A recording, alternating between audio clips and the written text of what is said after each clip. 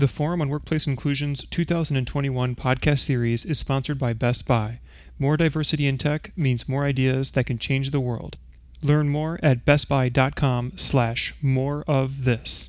The Forum on Workplace Inclusion annual conference begins March 8th. Register before February 28th and get $75 off the price of registration. Join us at the U.S.'s largest workplace diversity, equity, and inclusion conference, March 8th through 12th.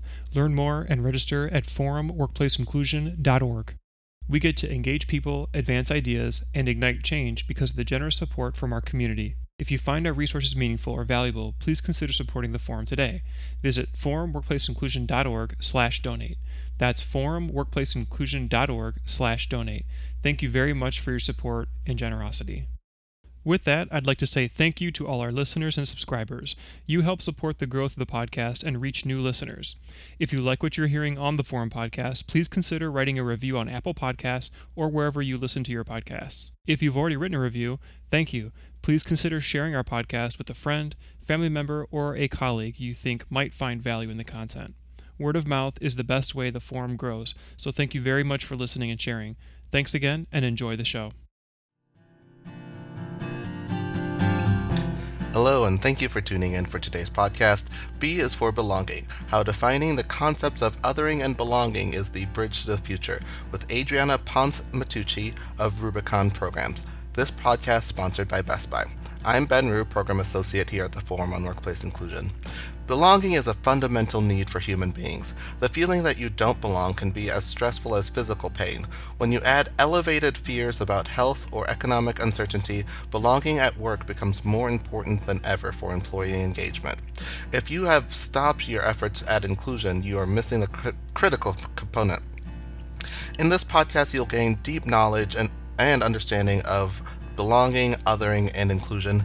You'll master the process for consensus building on shared language and learn capacity to analyze and evaluate your company's environmental, social, cultural state of being. Adriana was promoted into Talent Specialist in 2019. As a member of the talent team, she leads the organization towards achieving strategic goals, including acquiring and stewarding necessary resources. In her role, she researches and writes about the latest in HR and talent recruitment, retention, and rewards to increase engagement, so that Rubicon can have a workplace culture that is staff-centered. Hello everyone. You might be wondering, why does belonging matter? It's because belonging is one of our fundamental human needs that is hardwired into our DNA. Belonging allows staff to show up as their authentic selves, which increases productivity, innovation, morale, retention, and engagement. That's why trainings about diversity and inclusion are not enough. Building belonging is essential to the success of any team, especially remote teams. This is because working remotely can increase one's sense of isolation. When organizations make efforts for their remote teams to connect, the sense of isolation can be decreased significantly. This session will amplify the importance of belonging and how you can start immediately ensuring belonging at your organization. Before I start talking about how you can ensure belonging, let me start by introducing what belonging and othering mean. Belonging is defined as the feeling of security and support when there is a sense of identity and acceptance. Othering is the opposite of belonging. It is where the us versus them way of thinking starts to develop. Based on a nationwide survey of almost 1,800 workers conducted by BetterUp, they found employees with a high sense of belonging took 75% fewer sick days than employees who felt excluded. These sick days equated to almost $2.5 million worth of lost productivity each year. Excluded employees also had a 50% higher rate of turnover than employees who felt they belonged, costing organizations about $10 million annually. Employees also saw a 56% increase in job performance when they felt like they belonged, resulting in a gain of $52 million per year, which is a lot of potential revenue lost or gained for every 10,000 employees. But othering is only one of many ways belonging can be impacted. From the way we dress to the company's lexicon, we can be sending signals of exclusion. For example, Are there different dress codes or expectations within your organization based on your job roles? It's been my experience that in nonprofits, the staff who work directly with clients dress more casually to make their clients more at ease while working together. The same is true for the executive team, where the dress code is a little more formal because they work closely with partners and funders in the organization. Again, this is all to make the people they work with feel more comfortable partnering. Both are great in each scenario, but what happens when the two groups of people come together? If not careful, it starts to become an us versus them scenario because of a subconscious separation that takes place. Another way this can occur is when certain departments get more resources or training than others. This sends a message, and our signals we perceive and use to identify who is and isn't one of us and treat them accordingly. This way of thinking is great when competing in sports, but not so much in the workplace. This is counterproductive when the goal is to work as a team. That's why when people who feel like outcasts may start to compete or bicker with their colleagues instead of communicating and collaborating. Another thing that can be harmful to belonging is the use of pronouns and names. Pronouns and names actually matter. When it comes to being our authentic selves at work, our preferred pronouns and names play a big part. They are a key element to the multiple layers of our identities. Let's say if your preferred pronouns are they and them, and you constantly get referred to as he or she, after a while it becomes offensive and hurtful. You might start to feel unheard or maybe even unwelcomed after correcting people so many times. Another example is being called the wrong name. I know anyone out there with a name that starts with A like mine, you might get called everything under the sun but your actual name. I always hear things like Andrea, Adrian, Audrey, and I just say, no, it's Adriana, but you can call me Adri. These may seem like small issues to some, but after a lifetime of always having to correct people, you start to develop what's known as the mosquito effect, which is a metaphor for microaggressions people face daily. Imagine being stung over and over again. At some point, everyone reaches their limit and has what I call a human moment. Here's where others might see this as an overreaction. But if one is not careful in the workplace, these microaggressions can be seen as harassment, especially when someone intentionally continues to address their coworkers incorrectly after being asked not to. I only think it's polite to get it right, and I always tell new hires, if you're not sure how to address someone, just ask. The third thing that could be impacting belonging at your organization is working together while apart. Since March 2020, many organizations have had to pivot and adapt to working remotely. In this shift to working remotely, there's been this unintentional disconnect for new hires. This is due to they were not part of the daily team building that happens naturally when people are able to work side by side. It's difficult for new hires to learn their coworkers' quirks when they are working remotely. There's a lot that happens organically in those coffee break moments. Understandably, no one can predict how long we'll be working remotely or if we'll ever go back to working side by side like we did in the good old days of 2019. But what I do know is that leaders need to recreate opportunities for their teams to build belonging, which is what I call the bridge to the future. So here are some tips or steps to building belonging. First, connections bridge gaps. Many employers underestimate the benefit of their new hires having an onboarding mate. Ideally, this would be an experienced team member that would mentor the new hire, checking in periodically to see if the new hire needs any additional training or support. A study by BetterUp found the addition of an ally to the team counteracted staff feeling left out. Some other ways to increase belonging remotely are to have virtual game nights like Pictionary, trivia, or any other classic group games. You could also host virtual lunches or coffee breaks as drop-in spaces for staff to stay connected in a casual atmosphere. Here they can recreate those coffee break moments and discuss topics outside of work.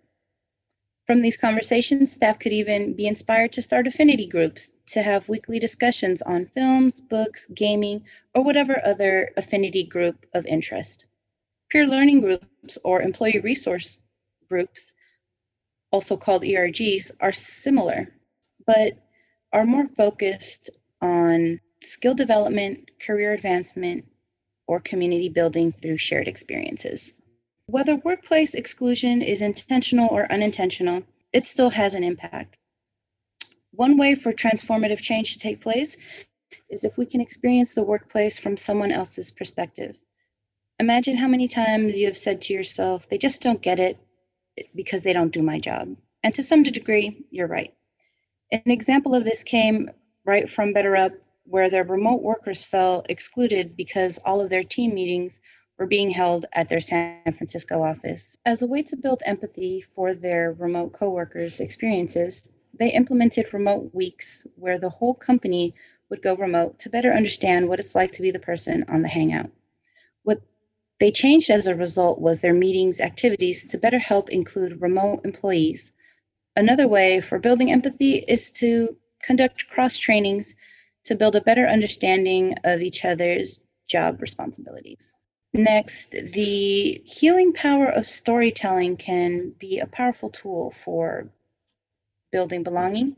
Storytelling has a healing power because when stories of exclusion and strategies to improve the situation are shared, it leads group members to open up about their own experiences. When we can share these types of experiences, there is a restorative healing in our resilience and bond building with others who, to put it simply, get it. BetterUp tested this exercise by asking the excluded team members questions like, what would you say to support someone else who felt left out? And what would you change to make the situation more fair, inclusive, and enjoyable? They also had them read reports by others who had been excluded, including how they would work through the experience. What BetterUp found was that all three of these post-exclusion interventions work to ease the pain of exclusion. With the first two questions being most impactful. So much so that people who were excluded afterward had similar or higher levels of engagement as those who had felt fully included throughout the simulations. A more frequent storytelling opportunity you can implement regularly is starting your team meetings with check-in questions that allow for stories to be shared. These check-in questions will create a space for everyone to feel part of the team and like they belong. I find the healing power of storytelling and other HR restorative practices to be amazing because when we can process life events, it allows us to move forward and build a community with shared experiences and language. But how do we build a shared language? Language can build relationships, but it can also impact one's sense of belonging. When using inclusive language, you can create a sense of being valued, respected, and part of the team for those around you. Inclusive language is thought of as language that avoids the use of certain expressions or words that might be considered to exclude particular groups of people. Inclusive language can also be useful when wanting to avoid offending people based on stereotypes or personal perceptions. Two components of inclusive language are person-first language and identity-first language. Person-first language is for people with disabilities, and when referring to a person with a disability, you should put the person first rather than the disability. For example, you should say a person who is blind or visually impaired rather than a blind person. This emphasizes the individual and not their disability. On the other hand, identity-first language is the opposite. You refer to someone as their identity first, then as a person. For example, you would say an epileptic person instead of a person with epilepsy. Which to use is based on the individual that is being addressed and varies from person to person. So don't make assumptions. To be inclusive and respectful of people with disabilities, you should ask which terms that person feels more comfortable with. Now, here are some tips for building inclusive language. When in doubt, ask. If you're not sure how someone prefers to be addressed, just ask them, but make it clear they can choose not to identify as well. Another tip is avoid company or team acronyms. If you need to use acronyms, create a glossary for new hires. Use plain language in your writing rather than expressions. What may seem common to you might offend or be misunderstood by others. Use designs or images that reflect a diverse group of people. This helps new hires see themselves reflected as well as potential clients or partners. Now, here are some ways to analyze your communication. We have to be mindful of how we communicate in all formats, not just verbally. Inclusive language is not just for face-to-face communication. It also matters when you write your job descriptions, emails, chat, or text messages. To ensure your communication is not exclusive, there are many online tools you can use, such as Textio, a writing tool that identifies if you're using gendered language in your writing or words with strong feminine or masculine associations. There's also Conscious Style Guide, a resource on conscious language that breaks down exclusive language into categories. Lastly, there's also a hidden bias test that you can take, created by psychologists at Harvard, the University of Virginia, and the University of Washington, to uncover how your bias might be hindering you from expressing yourself more inclusively. If you walk away learning only one thing today, I hope that it's our words can have a lasting impact on others. They can either break people down or lift them up. That's why I believe it is essential we use inclusive language. Something so simple yet empowering can help develop a culture where everyone feels respected and safe. And when people feel respected, they will go above and beyond to contribute to their communities, clients, and organizations' mission. I'd like to close with my favorite quote that for me best describes belonging, which is, "Diversity is having a seat at the table, inclusion is having a voice, and belonging is having that voice heard." Thank you so much, Adriana, for that wonderful podcast. Thank you to our listeners for joining, and a special thank you to our sponsor, Best Buy. New episodes of the Forum Podcast are available at workplaceforums.com/podcast. You can also find us on Apple Podcasts, Spotify, Anchor, and Stitcher. Thank you again for listening. Have a great day. Thank you again for listening to the Forum and Workplace Inclusion Podcast. Don't forget to subscribe to our podcast to get updates and the latest episodes.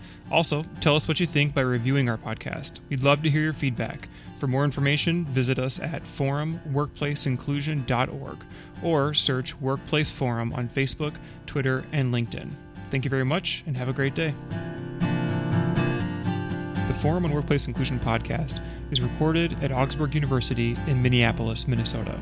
One of the most diverse private colleges in the Midwest, Augsburg University offers more than 50 undergraduate majors and 9 graduate degrees to 3,400 students of diverse backgrounds at its campus in the vibrant center of the Twin Cities and nearby Rochester, Minnesota location.